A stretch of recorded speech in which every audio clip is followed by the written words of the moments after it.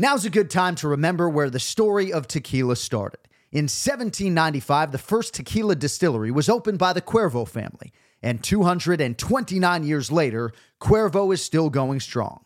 Family-owned from the start. Same family, same land. Now's a good time to enjoy Cuervo, the tequila that invented tequila. Go to Cuervo.com to shop tequila or visit a store near you.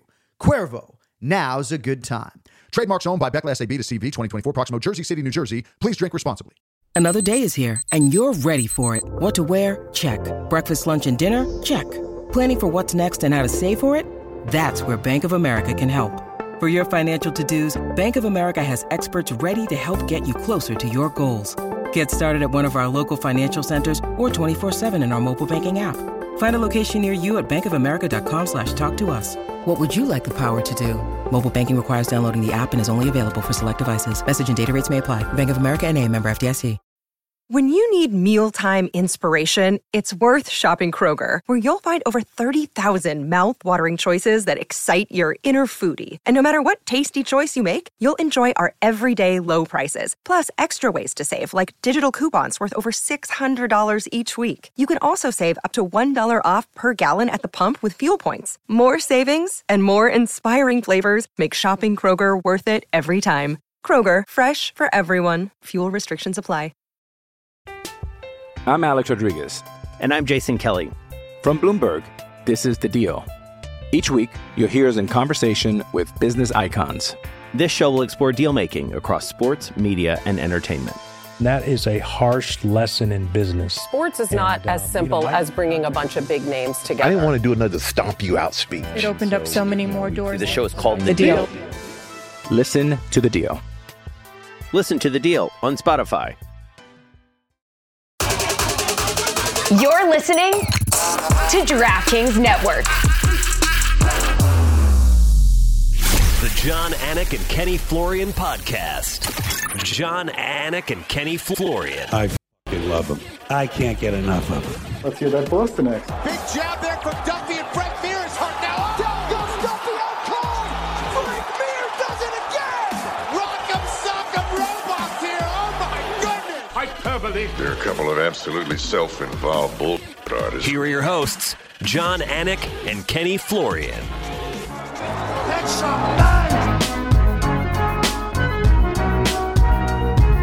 That U-Haul screaming at 94 miles per hour from New Hampshire to Charlotte, North Carolina was Ken Flo. Argus Integrated Defense, though, tells you not to flip the bird to any of the other passengers because that could just incite something that you're not prepared for. Great to have Ken Flo back in the hot seat. Thursday, August 10th, 2023. Episode 428 of the Anik and Florian podcast presented by DraftKings. Live on the DraftKings Network and the DraftKings YouTube channel. Kenny Florian has returned home, shaking his head every step of the way. How have the last 72 hours been for you? Johnny boy. Listen, here's the thing. First of all, Penske truck, okay? It has a governor on it, so I can't go past 75. Of course, I was obeying, the limits. So I am just literally trucking along in a 16-foot Penske truck, just like chugging along this thing. I'm upright. My neck is numb. I'm doing 8-hour drives from New Hampshire. I went down, passed through Chelmsford, Revere, Somerville. Fucking all of them. No, dude, all of them. But it was it was a nightmare. And then just picking up stuff, which is apparently not good for my back. But I'm here. I've survived the trip. And man, what a doozy. But thank you guys for your patience. I'm sorry I wasn't able to be there for the first show of the week. But here we are, man. Barely alive. So I came to you in April of 2015. Well, that was when we launched. So I came to you actually in probably September 2014, almost 10 years ago, pitched you this Anik and Florian podcast. You're probably like, interesting that his name's first. He hasn't fought a day in his life. Your broadcast partner, Sean O'Connell, reminded me recently that I haven't fought a day in my life. Thank you, Sean. But we're nominated for an award, kid. I've never won any award in my life, kid. And I got to say, man, the Anik and Florian podcast getting nominated for this award is really one of the more special things to happen to me, certainly in my broadcasting career. So just want to give you a chance, since you're back in the hot seat, to acknowledge the Fighters Only panel and the listeners before we get into Corey Sandhagen and everything else. I think we share the same sentiment, right? As far as like, it does bring up emotions because of when I go back to that time when we talked about, doing this podcast. And I'm so thankful that you really pushed for it for us to do it, despite all the other things we had going on. And it's been amazing. I've been nominated for other stuff, nominated for Analyst of the Year. I could care less, honestly, about that stuff for whatever reason. But for the podcast, for how long we've been doing this is like our baby, right? And to see the fans, first of all, we really started out with a lot of like a really hardcore group that just loved this show so much. And, they really promoted us more than anything else because we're probably not very good at promoting us, to the time with TJ DeSantis, right, where we started this, to now where we are with Cody Merrow and how much he upgraded the show to just all new levels. Ray Longo, his participation, all the people who have participated in this show, Brian Petrie, who raises the level of everything, right? So all the little pieces of the puzzle to you as really the guy who is like the key part of this show. And I truly believe that to manage this and guide this in this direction and to add a level of professionalism and excellence to this show. I'm just so grateful to be a part of it. And the fact that the fans out there and, media outlet like Fighters Only is recognizing us as one of the top MMA programs, man, it doesn't get better than that. I'm very thankful. And thank you to all those people out there who have been supporting us, not just this year, but since 2015, really. Beautifully put. And you acknowledged a lot of powerful people there, and our executive producer, Cody Merrow, at the controls. But we both feel like producers as well. And certainly I've had an arm in putting this show together every week, sort of my vision, like what would MMA fans want to listen to and maybe what would they not want to listen to? Because I tell people all the time, fans that I meet, as far as the UFC broadcast is concerned, we're trying to be as listenable as possible for 7 hours and not get in the way of the live sporting event. So when people pull me aside and say you add to the live sporting event, or I don't like watching when you're not doing it, it's like, gosh, it hits me as if they say, I love your children or something. You know what I mean? Because we're trying to not take away from the live sporting event. And the same goes with the podcast, right? Like we're trying to add to it. I understand people don't agree with me that Aljamain Sterling is the greatest bantamweight of all time. But I'm certainly not throwing that out there to ruffle feathers or garner headlines. It's just one MMA fan, me, however high profile, with an opinion. So thank you all, though, for supporting the show. And to our wives, this feels extra good because it's like, hey, honey, you know what? Right? No, yes. I mean, our wives have been supportive. Like this is actually kind of like a comedy radio bit, but it's like, hey, honey, Anik and Florian podcast got nominated for the fucking best MMA programming. So, yeah, that's what we're doing in the master bedroom all these years. So exactly. All right. Well, thank you, everybody, sincerely. And however self-serving that was, we truly appreciate it from the bottom of our collective hearts. All right. So a lot has transpired since we've talked to you. PFL 7 had a lot of layers to it. Of course, Impa Kasanganay and Conan Silveira's son, Josh. Hopefully he doesn't get sensitive when we introduce him as such. Jesus Pinedo, I think he might have missed weight, but a big win for him over Bubba Jenkins. The Corey Sandhagen, Rob Font stuff. I don't even know where you want to begin, but I'm going to start with Sandhagen because certain referees might have handled this particular fight differently. Your guy, Ryan Hall, was in Sandhagen's corner. He was injured, tricep, elbow. That was part of this equation. So was the preparation for Umar Nurmagomedov, his improved wrestling, the willingness and ability to take a fighter like Rob Font where he's least comfortable. What were your thoughts on all the headlines and that actual performance from Corey Sandhagen in Nashville about a week or so ago? Now, there are a lot of layers to this because, first of all, we have to acknowledge the injury. Corey Sandhagen, it's my understanding he's getting surgery either today or tomorrow to repair the torn tricep. And when you experience something like that, especially early on in a fight, it can be very difficult to handle it if you're not used to that level of adversity. And if you are, you still need the skills to be able to adjust your game plan.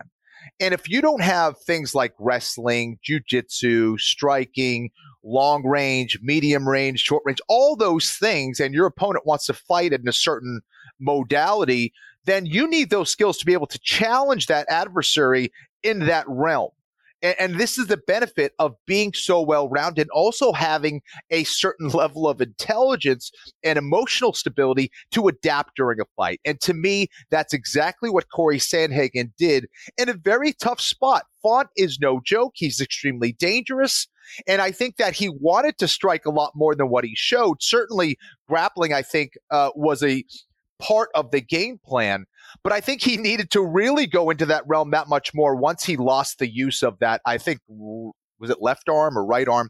So, it's I thought it was a brilliant performance based on that. Was it the most exciting? No, probably not. A lot of guys wanted to see a Sandhagen-Rob Font technical striking battle, myself included. But you also have to do what you need to do to win at the end of the day. When people look back at your record, they see an L or they see a W.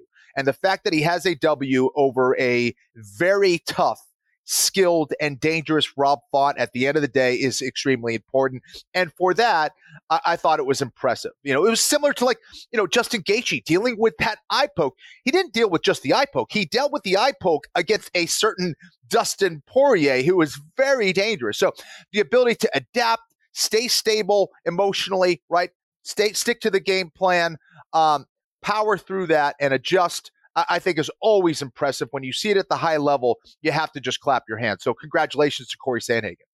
How do you win a world title? You have to be able to do different things and handle different stylistic challenges. When Dominic Cruz was coming back from one of his prolonged absences, part of the reason the Casey Kenny fight appealed to him as he tried to build his way back up was that Casey Kenny was a southpaw. He wanted a 6-month training camp filled with sparring for southpaws and that type of preparation that would eventually be preparation that would be useful when he got to those title fights. And Corey Sandhagen is building this total package so that when he gets to the world title, he's ready to present his best version, and whomever is the champion will have to deal with a lot of different things. Brilliant, my man. That's exactly. And that's the other layer I wanted to hit on, is having that experience and having to do that over the course of 15, 20, 25 minutes of utilizing wrestling, a skill that, he's used before, but not to that extent in a fight. And the fact that he was able to do that is going to make him that much more comfortable. You think about how much cage time he got utilizing that wrestling. That is crucial moving forward. And that's what you're trying to achieve as a fighter. You want to get those different things. And if I'm trying to game plan for someone like Corey Sandhagen, now I got to worry about his wrestling. I mean, his timing looked phenomenal. So yeah, I thought that was great. It really was, for a lot of different reasons. And that last point that you mentioned, I think, is super important. Tired of snooty wines and their old wine culture? Confused by words like malolactic fermentation? Yeah, we are too. So with 19 Crimes, you can do the fancy schmancy tilt, sip, smell routine, or don't. 19 Crimes is the rebel of wine and culture, telling the stories of rogues and rule breakers who overcame adversities. From convicts banished to Australia to the legendary icon Snoop Dogg himself, 19 Crimes wine is defiant by nature, bold in character, and always uncompromising. 19 Crimes, the official wine of UFC. Pick up in stores nationwide or online at 19crimes.com. Enjoy responsibly. 2024, Sonoma, California. I'm Alex Rodriguez. And I'm Jason Kelly. From Bloomberg, this is The Deal. Each week, you'll hear us in conversation with business icons. This show will explore deal-making across sports, media, and entertainment. That is a harsh lesson in business. Sports is not as simple as bringing a bunch of big names together. I didn't want to do another stomp you out speech. It opened up so many more doors. The show is called The Deal. Listen to The Deal. Listen to The Deal on Spotify. All right, I want to bring big gun Brian Petrie into the equation because he's here. He's always early, so why not go 3 wide? He's particularly easy on the eyes, is he not? I don't know. A lot of people were surprised at how big this gentleman was in Nashville, Tennessee, big gun. I don't know if people should be all that surprised, if I'm being totally honest. It shocks people. It shocks people. I don't know. I don't know what to tell you. The baby face, maybe? I don't know. It's the baby face. Baby yeah. face, yeah. And they're like, oh, dude, it's a big dude. Yeah. Longo's on one leg, so it's nice that we have some added muscle on team Anik and Florian. Yeah. We all understand the lethal nature of Kenny Florian as a human weapon, right? Mm-hmm. But now we have big gun Brian Petrie, who truly will fuck you up. I love when you say that. I gotta clip that. I gotta just start clipping that. That's gonna be like a soundbite on my phone. Look at those mitts. You don't want to get hit with those mitts. Like get hit with a lunchbox. What's funny is I don't have there's a picture of me with Sal Frivola, right? My hands on his shoulders. Someone's like, look at the fucking hands on this guy. I don't really have the biggest hands. They're just thick. They're like polar bear thick. They're not long. They're not banana hands. They're just meaty. You know what I mean? Every part of my body is just thick. That's what it is. I'm just a thick guy. So, but I thought that comment was very funny because I've been a little self-conscious about the length of my hands for a while. So when that guy's like, look at the mitts, I'm like, I'll take it. I'll take it. You'll take that.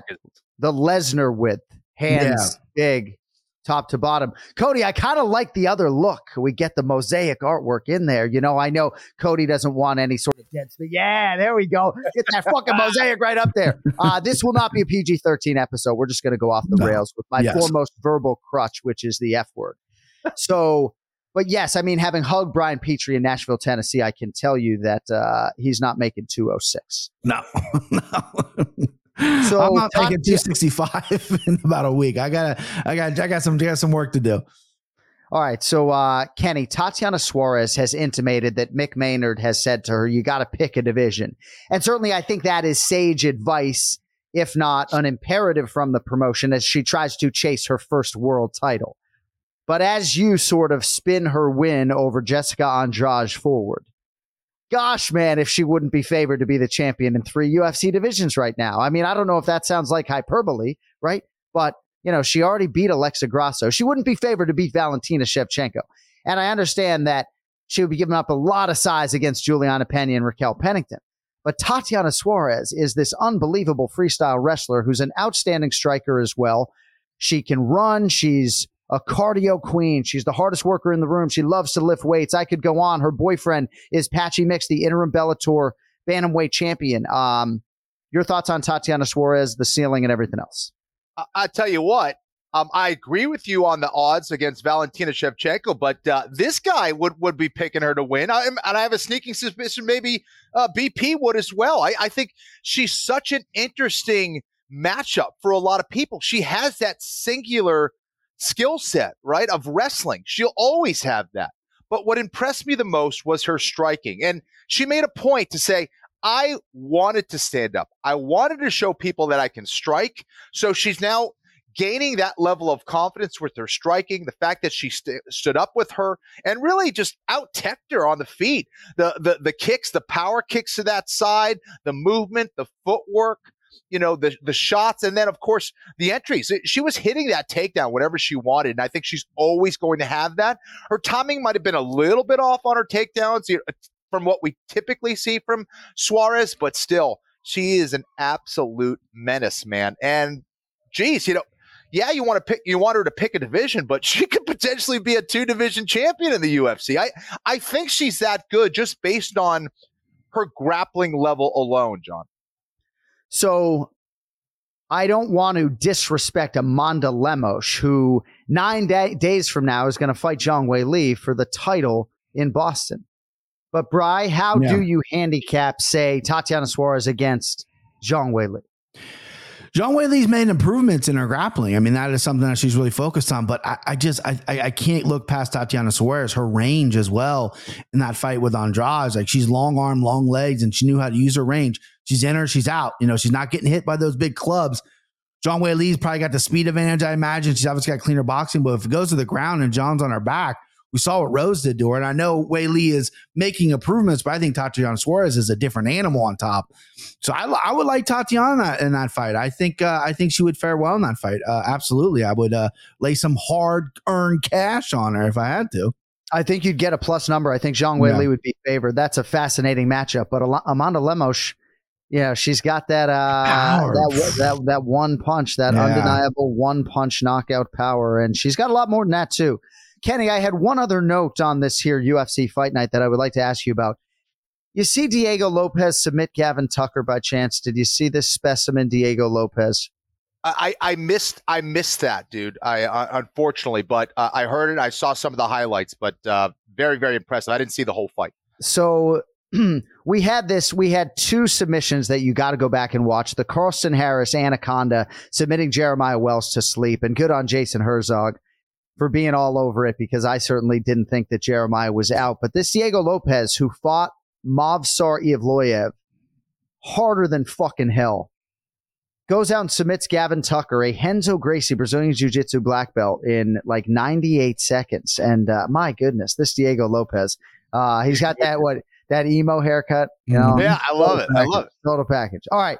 You were in the building, excuse me, in San Antonio, Texas for the PFL semifinals. So Impa Kasanganay, if ever there were a guy mentally forged and focused enough to be on the wrong end of the greatest knockout in UFC history, courtesy of Joaquin Buckley back in 2020 or so, it's this guy. Impa Kasanganay, now one win away from $1 million.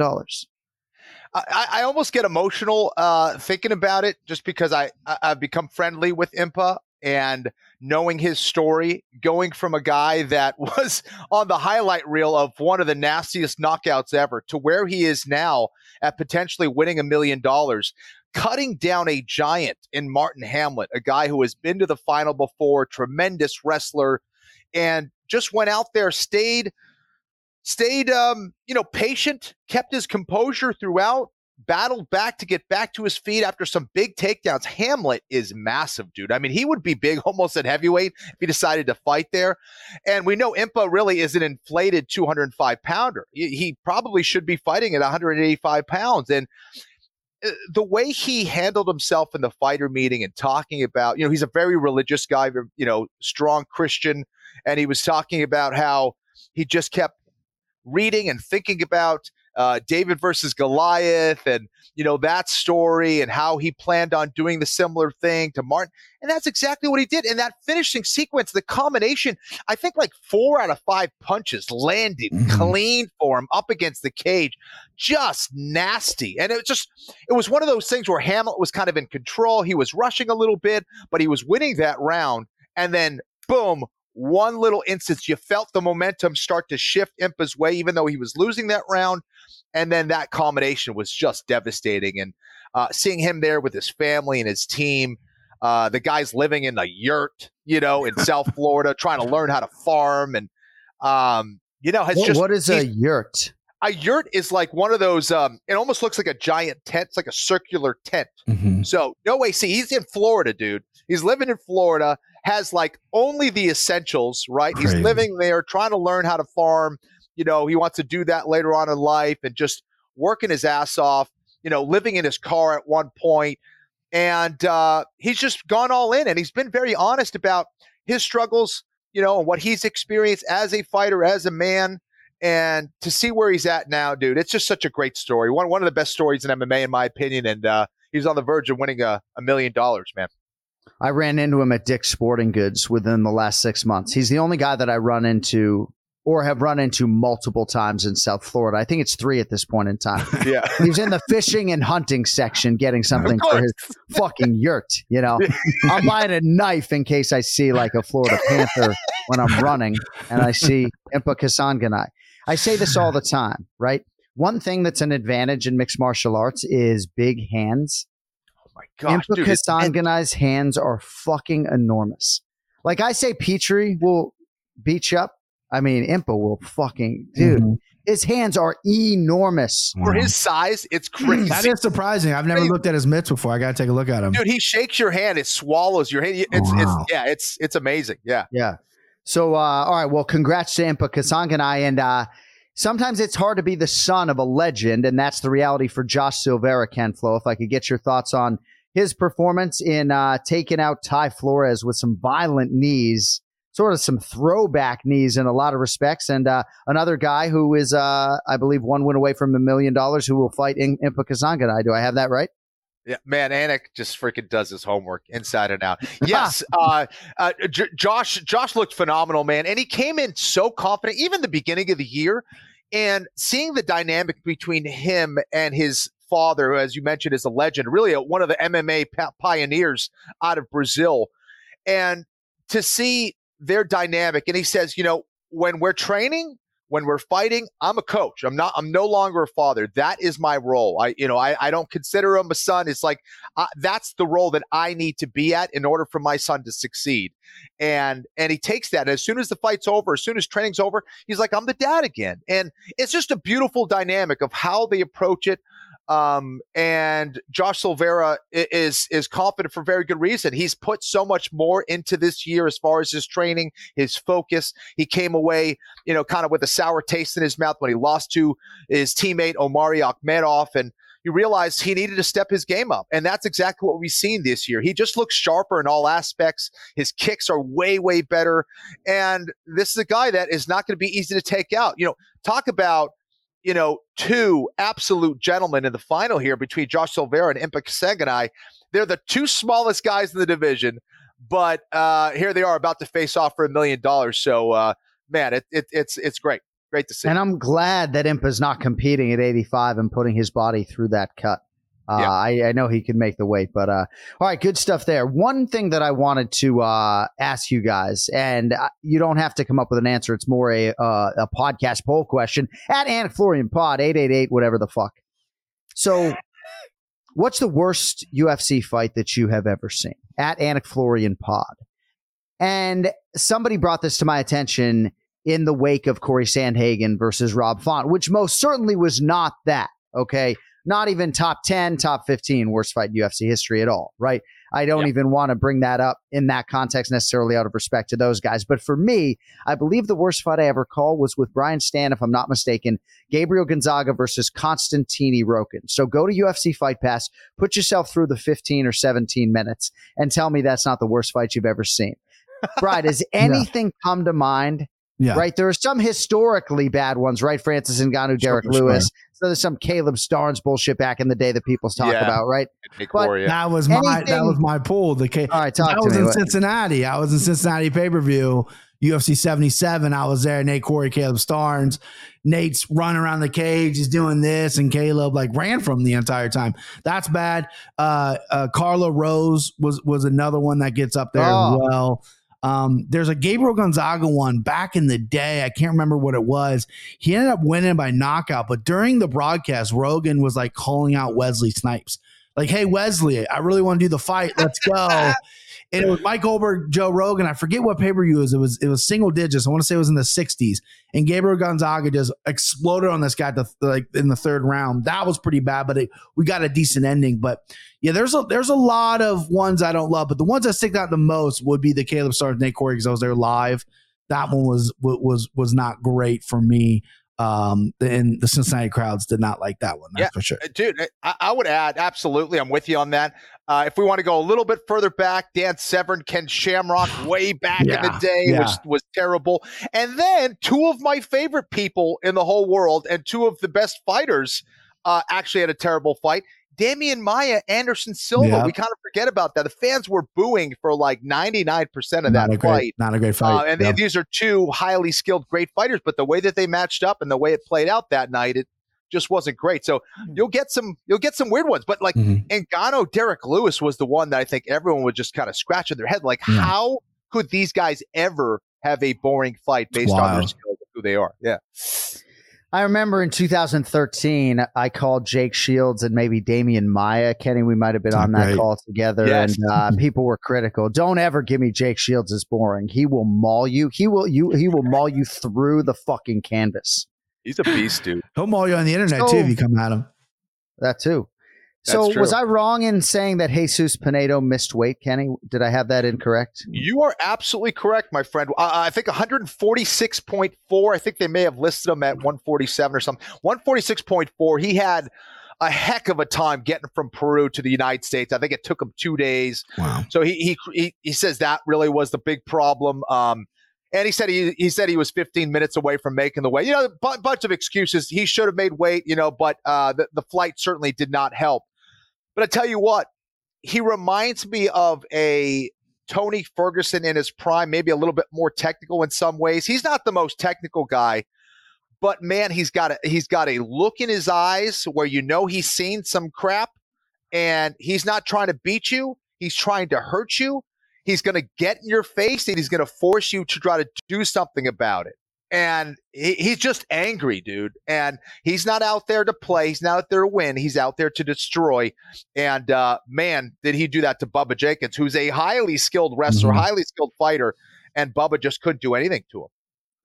So Pinedo, though, does go through to the final despite the weight miss. Is that accurate? Wow. He gets fined. So this is how the fight started. This, people were like, how the heck is he able to?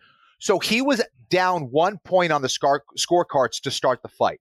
So not only did he basically lose a point in the round 1, but if that ended up being a draw, he would have lost the fight. Does that make sense? So he was at a disadvantage. He was fined, obviously, as he should have. And he was down a point to start that fight. And on top of that, if it ended up being a draw, the fight would have gone to his opponent, Bubba Jenkins.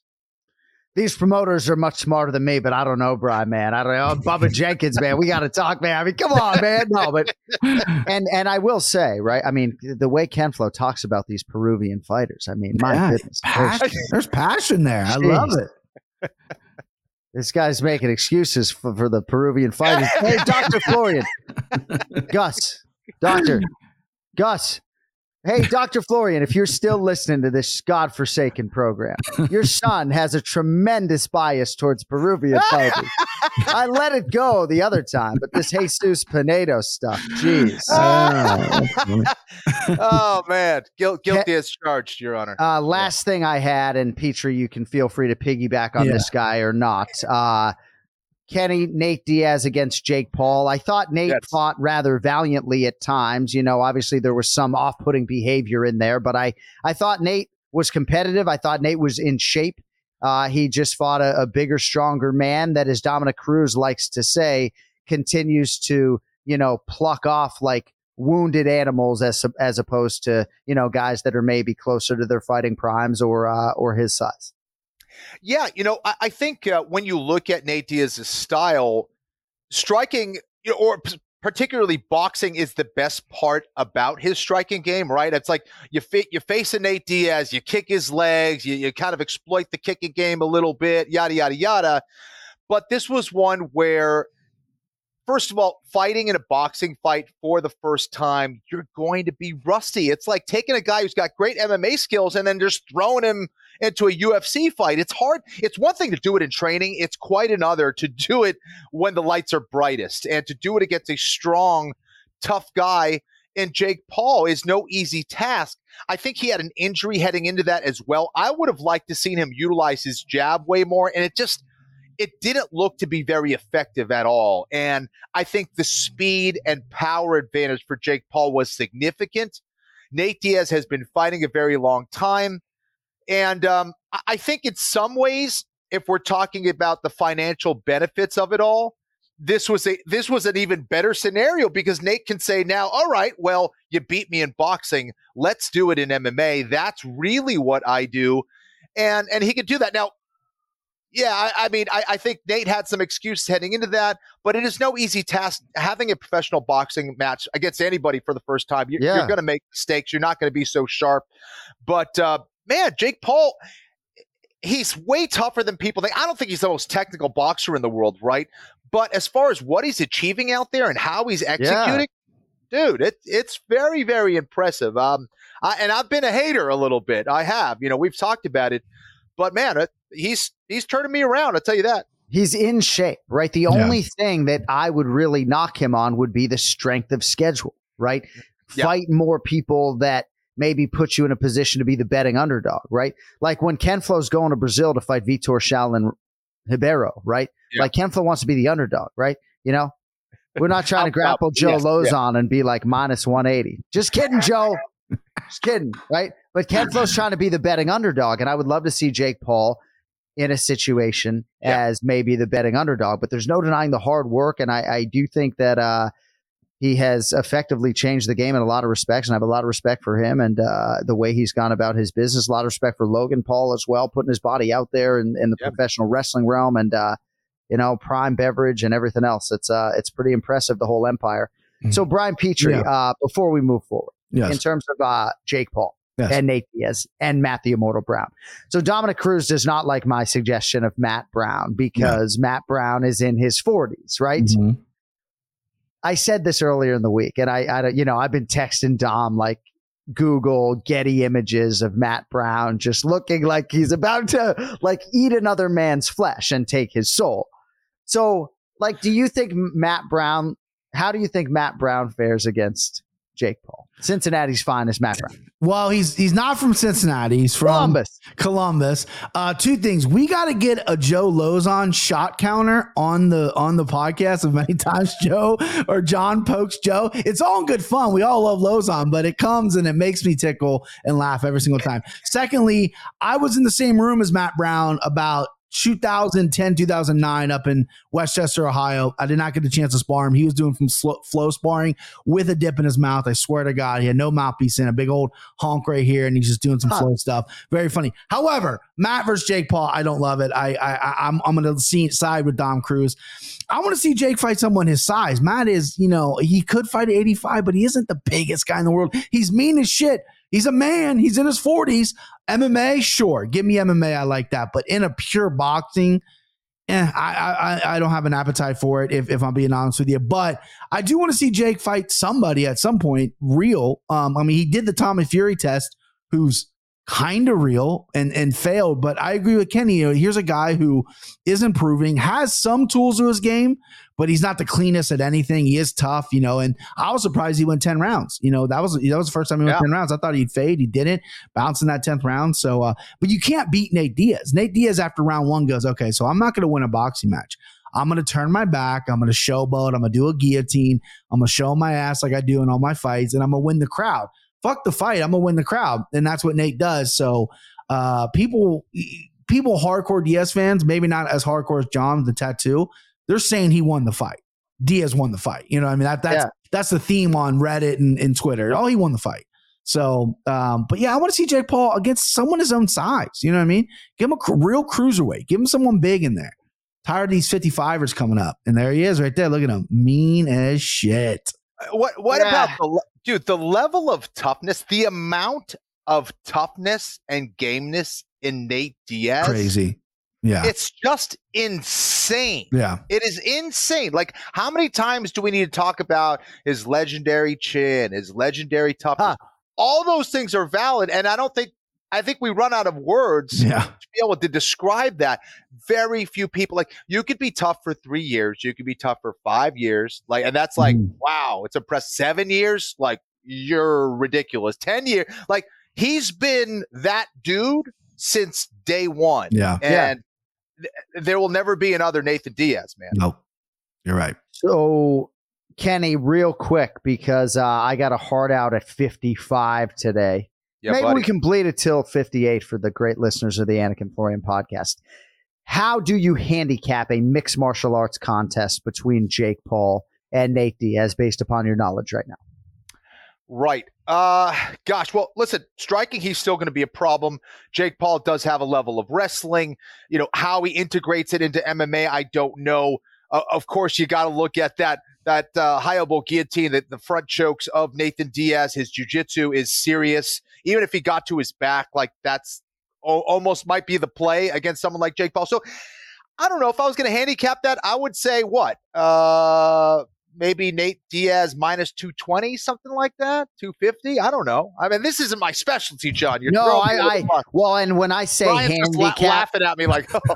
No, I appreciate you throwing a money line out there because honestly, when I ask you to handicap, no, thank you. Okay. When I ask you to handicap it, I'm not necessarily asking you to give me a hard number. Just how do you see that fight playing out? Right, we know Jake has some wrestling chops, I guess, to whatever degree, but certainly there's been no wrestling maintenance for him, but he also would be wearing a 4-ounce glove. But you can't knock out Nate Diaz. And I would agree with Diaz Army. He did win the fight. No, I'm just that's right. There you go. All right. Well, let us spin it forward because we got another UFC fight night coming up this weekend. Vicente Luque and Rafael dos Anjos are the men on the marquee. We do have a pronunciation of the week, despite the fact that our great listener, Bruce Marshall, does not enjoy this segment. Sorry, Brucey. Oh, well, he has ideas. We appreciate the programming suggestions. There you go, Bruce. So this woman fights Poliana Viana on the main card this weekend in Las Vegas. So, Bri? Yeah. She spells her first name Iasmin. Last name, it looks like Lucindo or something, but we would love to hear your tones on this name, and then we'll hear the file. So out of respect for the program and the show and this segment, I did video, obviously watch tape on her. I muted the intro. I muted someone pronouncing your name. So everything in my dumb Midwest body wants to pronounce this wrong, but I'm going to try to use my educated brain, my Spanish 1-2 years in a row brain. And I'm going to go Yasmin Lucindo. Yasmin, he says. All right, let's hear what she says. That's Cara. No. Yasmin Lucindo. Oh. Yasmin Lucindo. I'm not too far off there. Circle gets the square. You're on fire. I'm on fire, babe. Let's go. I didn't even ask the guy who owns 52% of Anik and Florian LLC for his opinion because you absolutely murdered it in the best of ways. Yeah, thank you. I needed that one. It's crazy. My brother and his wife have been sort of trying to help the business, but, we got a lot of big things coming, and they said they think Kenny should get 52%. Like, what? Unbelievable. This guy's driving from fucking New Hampshire to Charlotte. I'm churning out content, and they're telling me that they think, he's bumping That makes perfect sense to me, I tell you. Yeah. Thank you, Jason. Appreciate that. All right. So one thing that I did drop the ball on is updating the exact standings. I do know that Ken Flo had a monster week. You both did, but Ken Flo was 6-1. So I apologize. I had those in my Monday script. I don't have them with me here today, but you guys absolutely did great, and particularly on the Ken Flo side. Yeah, Brian Petrie, you had only one loss on the MMA side. You did throw out a play on Nate Diaz, so that just had a little fun with that. We understand. Yep. All right, but let's get into it. We got 6 selections for you folks here today. These odds right now from DraftKings Sportsbook. Main card opener, Josh Fremd. I'm not your girlfriend, Seth. I'm your father. Josh Fremd, -345. Jamie Pickett, +275. Kenny, I'm going to start with you here. Picking this fight in some part, I think, to track how Pickett responds after what was a high-profile loss to Bo Nickel. That was at UFC 285 back in March. A lot of layers to that matchup with Bo and that fight week, but it was his 3rd straight loss. Now he finds himself +275, seemingly trying to save his job here against the prohibitive favorite Josh Fremd out of Factory X. Ken Flo, Fremd, Pickett, do you have a play? I think this is an interesting underdog in some ways. I think that Jamie Pickett definitely has the ability to play spoiler, and I definitely want to track things throughout fight night because I think that this potentially may be a good value bet on Pickett. I'm still going to go the way of Fremd. I just think that, he's had some tough opposition as well. Pickett has as well. So they both have decent amount of experience. I think Fremd might be a little bit cleaner in some areas. But I'm going to go with Fremd. I'll take the favorite here, but I'm going to track this. I reserve the right to change my mind later on in the week. Yeah. So if I'm handicapping this fight and I'm watching film, so Fremd submitted Cedriquis Dumas in March, right? But there's a lot of layers to that win. Like Dumas already right now is exponentially the defensive grappler that he was that night. Fremd, though, comes from a very good camp, Factory X. And so you got to think that he's going to present at times here early in his UFC career a much improved version every time out. But -345 against a guy fighting for his job potentially. And not to say that Fremd isn't. I guess, Billy Q says they're all must wins, but I don't know, man. That's a big number next to Josh Fremd. We turn it over to Big Gun Brian Petrie. Which way are you going here? Yeah, huge number. I mean, the number makes me want to run away. However, I am actually a big supporter and fan of Fremd. Before his UFC career, look at his record. He fought some really good guys and looked really good came on up to the LFA. And he was the guy. Then he ran in the RoboCop, got knocked out, 1-1, then got signed to UFC, and then, ran to Fluffy, and then the weird Trishan Gore. Trishan Gore took his fucking neck off. And then rebounded well against Dumas. But, again, that's like John said, that had some layers to it. Frem, 6'4", big guy, long range. Jamie Pickett, though, Wilmington's own, baby. One of my favorite cities in the world, North Carolina. I don't know what he can do to win here. I don't think his striking's good enough. I don't think his grappling's good enough. When he beat Ugly Man Holmes, he pushed him against the cage and won a decision, right? It was kind of an ugly fight. And Jamie does have some pop. He's got some good kicks, got some power. But against a guy who's tall, long, rangy like Frem, who has submission skills as well, I'm going to go with Frem. And then obviously this doesn't count towards the points against Kenny. But, for the listeners, I really do like Frem by some kind of submission as well. I think he'll catch him. He's got a real good rear naked choke, long body on the ground. I see this touching the ground and Frem getting a submission here. So give me Josh Frem, boys. Always looking out for the listenership, many of whom don't want to lay $34.50 to win $10. Right. All right, next up at middleweight, Tafon Chukwi, minus 142, AJ Dobson, plus 120. So Dobson, the Mark Coleman protege, lives and trains out of Columbus, Ohio. Off to an 0-2 UFC start here, Bride, despite some obvious promise upon signing. Chukwi fighting out of Temple Hills, Maryland, by way of Cameroon. 2-1 in the UFC to start. Now 2-3 after back-to-back losses for him, most recently to Carlos Ulberg, June 25th. Chukwi, Dobson. I'd imagine Brian's probably going to lay with the Ohio kid, but maybe not. Who do you have? You would think so. But, Dobson's got a padded record, right? He looked good on the contender street. He's got to finish. Coming to UFC, he's falling short. Cardio there is his corner's yelling to do things he's not doing. He has fought some tough competition in the UFC, but the volume's not there. The cardio's not there. He's got an explosive double leg. The first round is going to be his best round. I think Tafon's going to take over. You look at Tafon, I know he's got some losses on his record as well, but high volume, right? Cutting down to 185 from 205. High volume. The guy's mean in there as well. A little worried about his takedown defense in this fight, but I think Dobson's going to fade. I think Tafon's going to take over. I like Tafon in this fight for sure. I almost united him, but I'm gonna step back. I'm gonna step back. Just Tafon single, baby. So Dana White doesn't like when we refer to fighters by just their first name, right? Which I understand. It makes sense, right? I get it. You're going Tafon because the last name Ken Flo is spelled NCHUKWI. I did just solid by not trotting that out for the pronunciation of the week in part because I think we've used it before. Ken Flo, Tafon Chukwi, just drop the fucking N, BP. Tafon Chukwi, minus 142, AJ Dobson, plus 120. Ken Flo, who do you have? Yeah, I like Chukwi here as well. I think that just his striking, I think he's got a tremendous amount of power. And like Brian, I fear for him in round one because Dobson certainly has the ability to overwhelm him with takedowns and grounded pound. But he might do that, maybe somewhere between midway of round two as well. But I do think he does have some conditioning issues, pacing issues, efficiency issues. And on the feet, I think that's where Chukwi can really expose him. So if he can at least get him to work round one, survive that round, or maybe even catch him on the feet early, then I think Chukwi wins this fight. But I'm leaning towards Chukwi as well. I think he takes this. All right, next up is strawweight, the 21-year-old out of Fortaleza, Brazil, the aforementioned Yasmin Lucindo, minus 205, Poliana Viana, plus 170. So 8 career knockouts for Lucindo. A lot of jiu-jitsu experience I was looking up this morning as well. But her opponent and fellow Brazilian, Poliana Viana, has a lot of UFC experience at this point in time, Bryce. She's figured a lot of things out in there. Beating the people that she's supposed to beat. She's won 3 of 4, all by finish. Evens her UFC record at 4-4.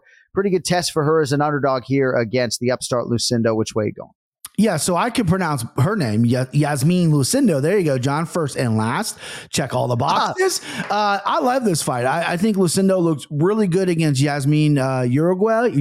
How do you pronounce that last name? That's good enough. Either okay. Work. She looked good. She lost that fight, but she looked good. And she looked, she's young and she's aggressive and she's tough. And then her last fight, when she comes off the victory, she looked very good too. She's showing her well-rounded skills. She can hit some takedowns. She's heavy on top. She'll let you up. She punches you in the face. She's got good striking maybe limited to her striking a little bit, but it's good for being 21 years old.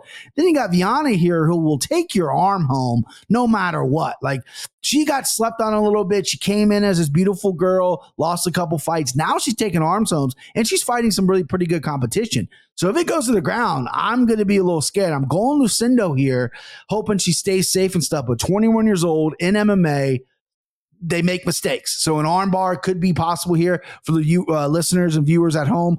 Viana by armbar and DraftKings Sportsbook going to be probably a good, or at least submission, going to be a good plus number. But give me Lucindo here. I like her skills. I like her on the feet, and I think she's going to win this fight probably by decision. All right, Yasmin Lucindo minus 205, Poliana Viana plus 170. She's certainly not taking Ken Flo's arm home. I mean, let's be clear. No. Of course not. Kenny, my furniture took my arm home. It's bad. Yeah. Kenny, weight limit 116 pounds here. Poliana Viana, Yasmin Lucindo. Who do you like? Yeah, Brian did a great breakdown yet again. I think that Viana certainly has the ability to submit her. You got to watch out for those submissions, those arm bars, as Brian talked about. Lucindo, though, she's high energy on the feet, man. I think she moves pretty well. She does get a little reckless at times, but Viana, for me, on the feet, unless she's made, big improvements, I think that's where she can get caught. And there's times where she kind of looks a little bit out of her element there. Lucindo, I think's got some decent pop. I think she should be able to control it. Just has to really fight smart and avoid those exchanges a little bit on the ground. But I think on the feet, she has the ability to certainly get the win there by just outpointing her, maybe rocking her enough. But she's got to stop those takedowns too. So I'm going with Lucindo here as well. Sorry. Oh, you're good. Next up, featured bout light heavyweight. Khalil Roundtree Jr. has won 3 in a row. As such, he is the minus 180 favorite here against Chris Daukaus plus 150. This fight was to happen June 10th at UFC 289. Daukaus pulled out due to injury 8 days before the fight. God, that name. I just can't help but go Northeast accent. I got to focus here, Ken Flo. So Daukaus pulled out about a week before the fight, rebooked here. Now Daukaus trying to take Khalil Roundtree Jr.'s number 13 ranking. Brian Petrie, Roundtree Jr., Daukaus for you, my man. I've been getting so many DMs because they're like, hey, where's the Anik? Where's the pick'ems? Where's the pick'ems for the Anik and Florian? And everyone after that message is hammer Roundtree. And I get it, right? Chris Daukaus is on 3-fight knockout skid at heavyweight, dropping down. Typically, I don't love when heavyweights drop down because they're fighting bigger guys who are just a little more athletic. And Khalil Roundtree is explosive, athletic. Haven't really seen that from Daukaus. Not to mention, he's his black belt. He's his great black belt that we always, when we cap him, we're like, he's got this black belt. He's got 0 takedowns in the UFC. We haven't seen it. Could he take Roundtree down? Sure. Are we going to see it? I hope so, because if he stays on the feet, he's going to get picked apart. He's going to get those baseball bats in his ribs. It's going to be bad. It's going to be 4 TKO losses if he does that.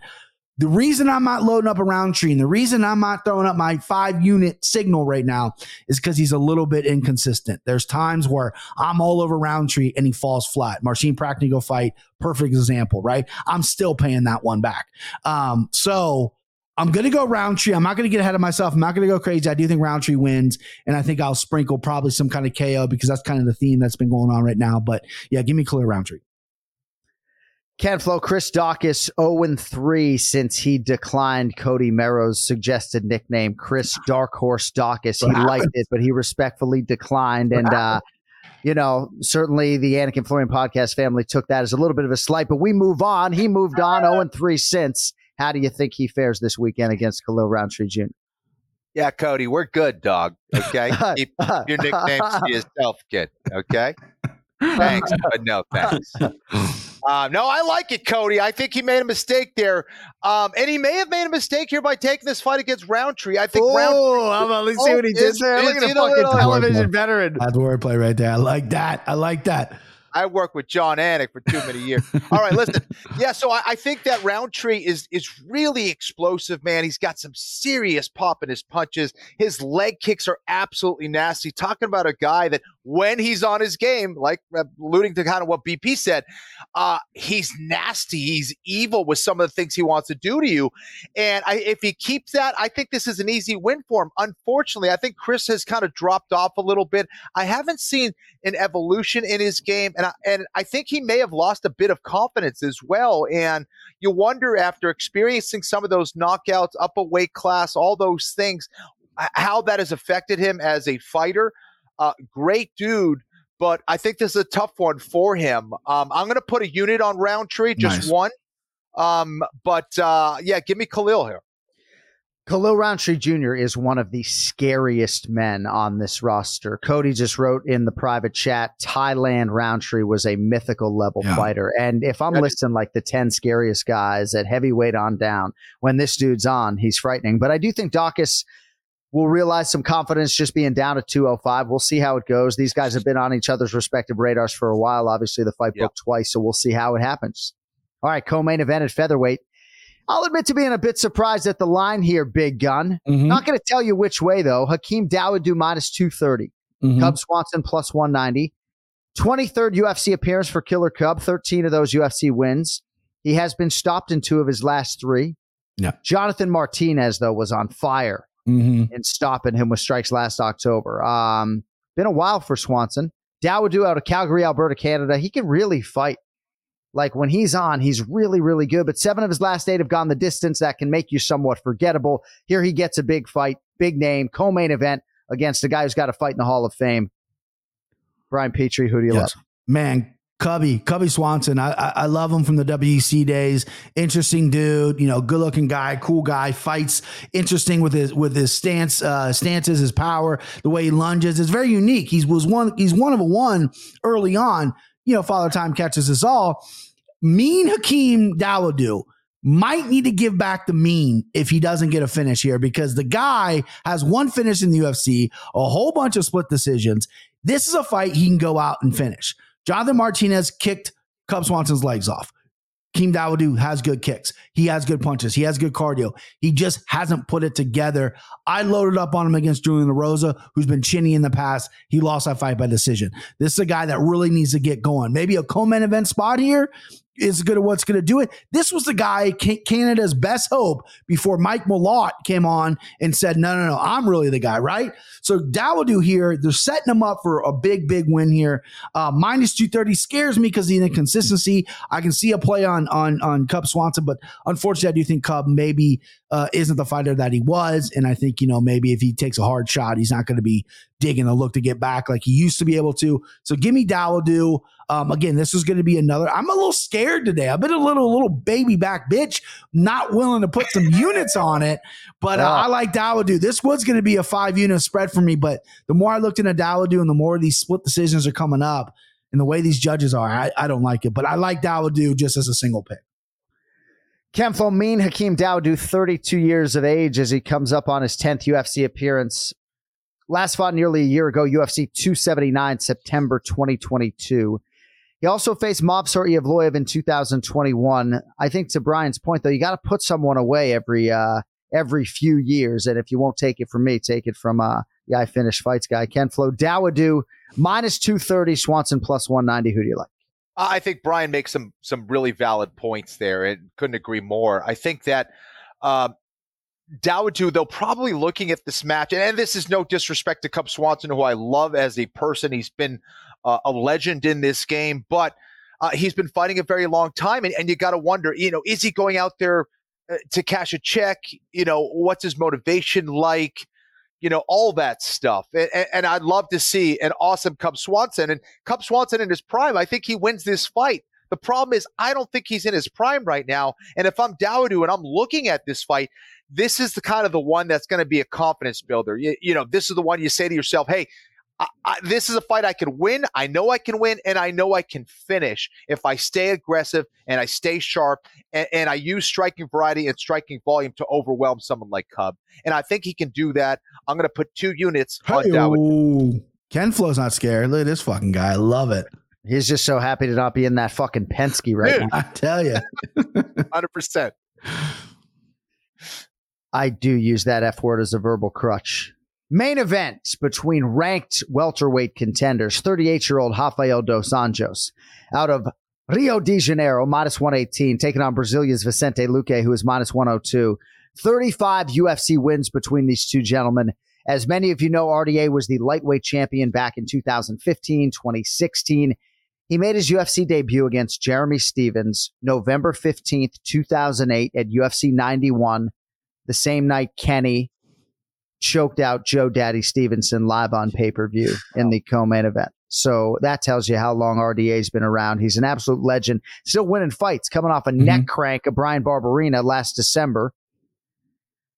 Now he is a slight favorite here against Vicente Luque, who's been a little bit up and down, but has been a force in this division. Brian Petrie, how about a main event selection? You like Luque or Dos Anjos? I love this fight. Surprised they haven't fought before. I get it though. Rafael dos Anjos has popped up and down. You know, you gotta put a lot of tongue on dos Anjos. He's hopped up and down to 55 and 70.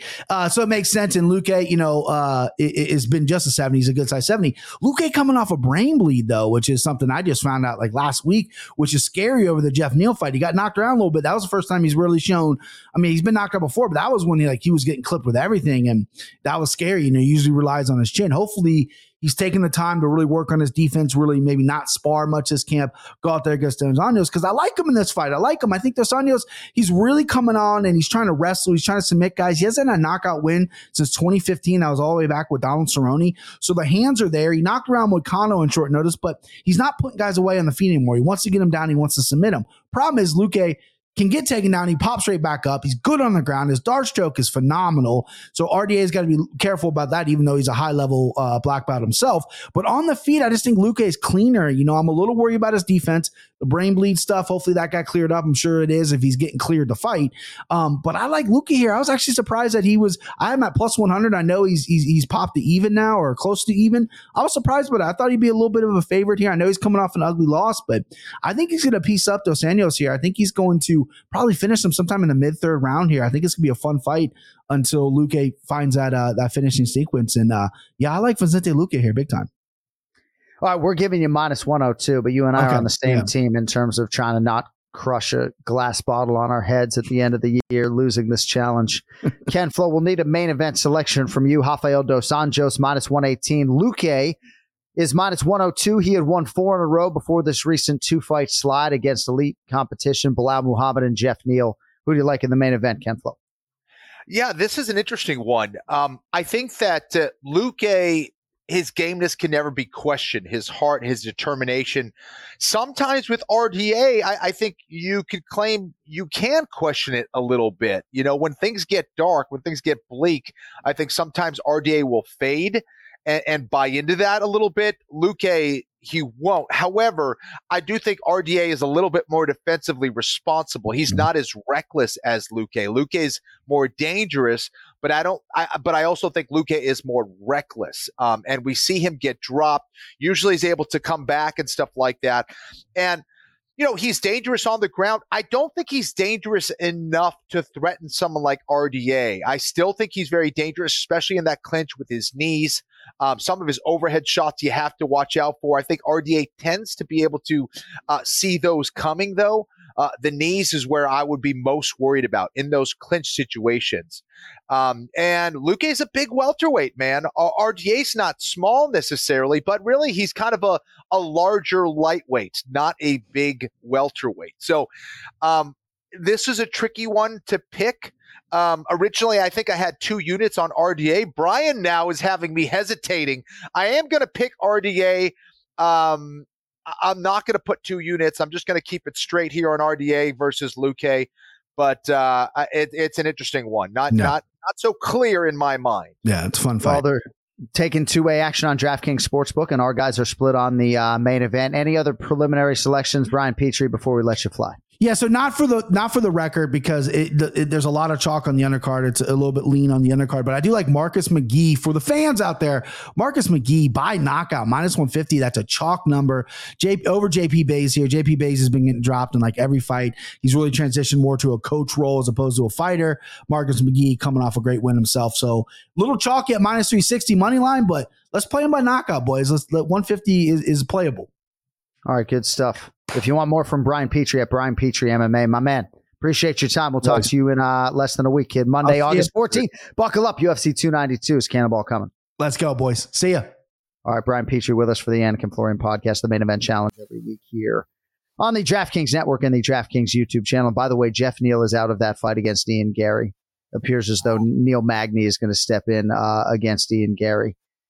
So poor Jeff Neal, man. You know, like, it's so interesting when you have some inside information and you see people pile on a guy that just can't stay healthy, you know, when he had that awful septic situation and was fighting for his life. So shout out to Jeff Neal, and thankfully Ian Gary's remaining on the card because that's a huge showcase for him in Boston, Massachusetts. Speaking of which, we will be back with 2 more episodes next week, including our UFC 292 preview. We will be back on Monday, August 14th to recap all this Vicente Luque, Rafael dos Anjos business. And also, if you do want to vote for the show to win the award for Best MMA Programming, worldmmaawards.com. And don't forget, Kenflo Analyst of the Year, Longo Coach of the Year. We really got to get Longo to win that award somehow, some way. And then I'll leave you with this, Kenflo. So my son did his first jiu-jitsu class.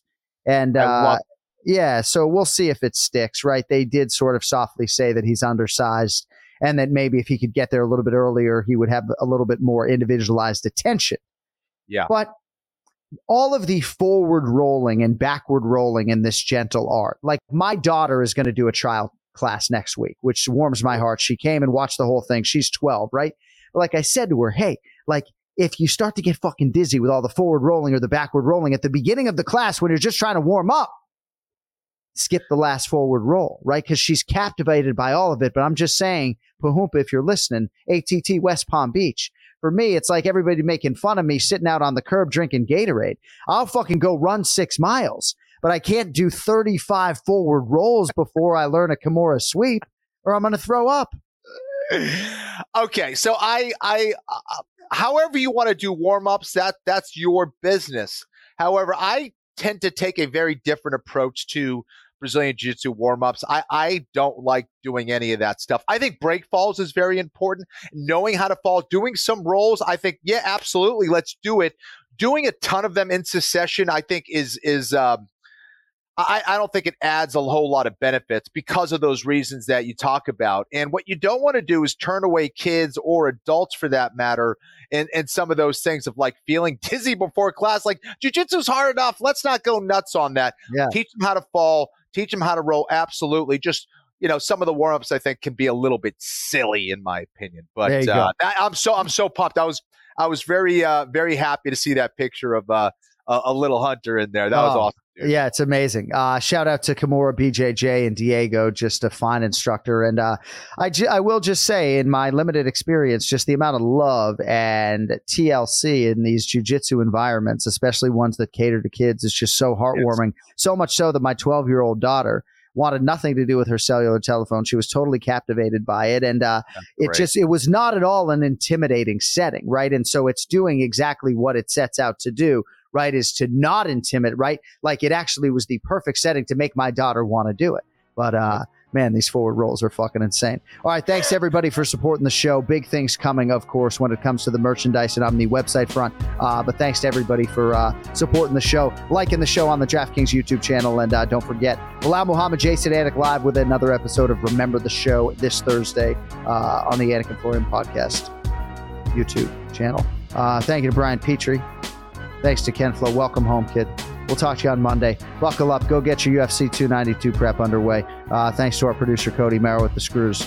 Thanks to every last one of you. We'll talk to you next Monday. Until then, yo lit.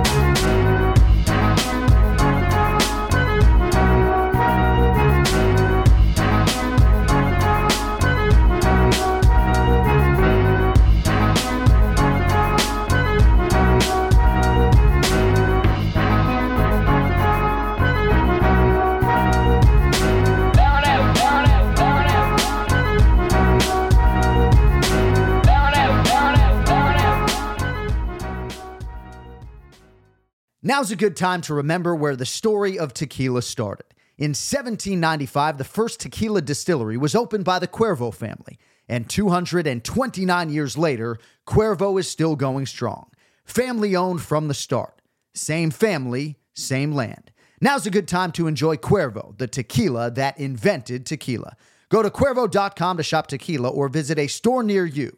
Cuervo, now's a good time. Trademarks owned by Beckless AB to CV 2024, Proximo, Jersey City, New Jersey. Please drink responsibly.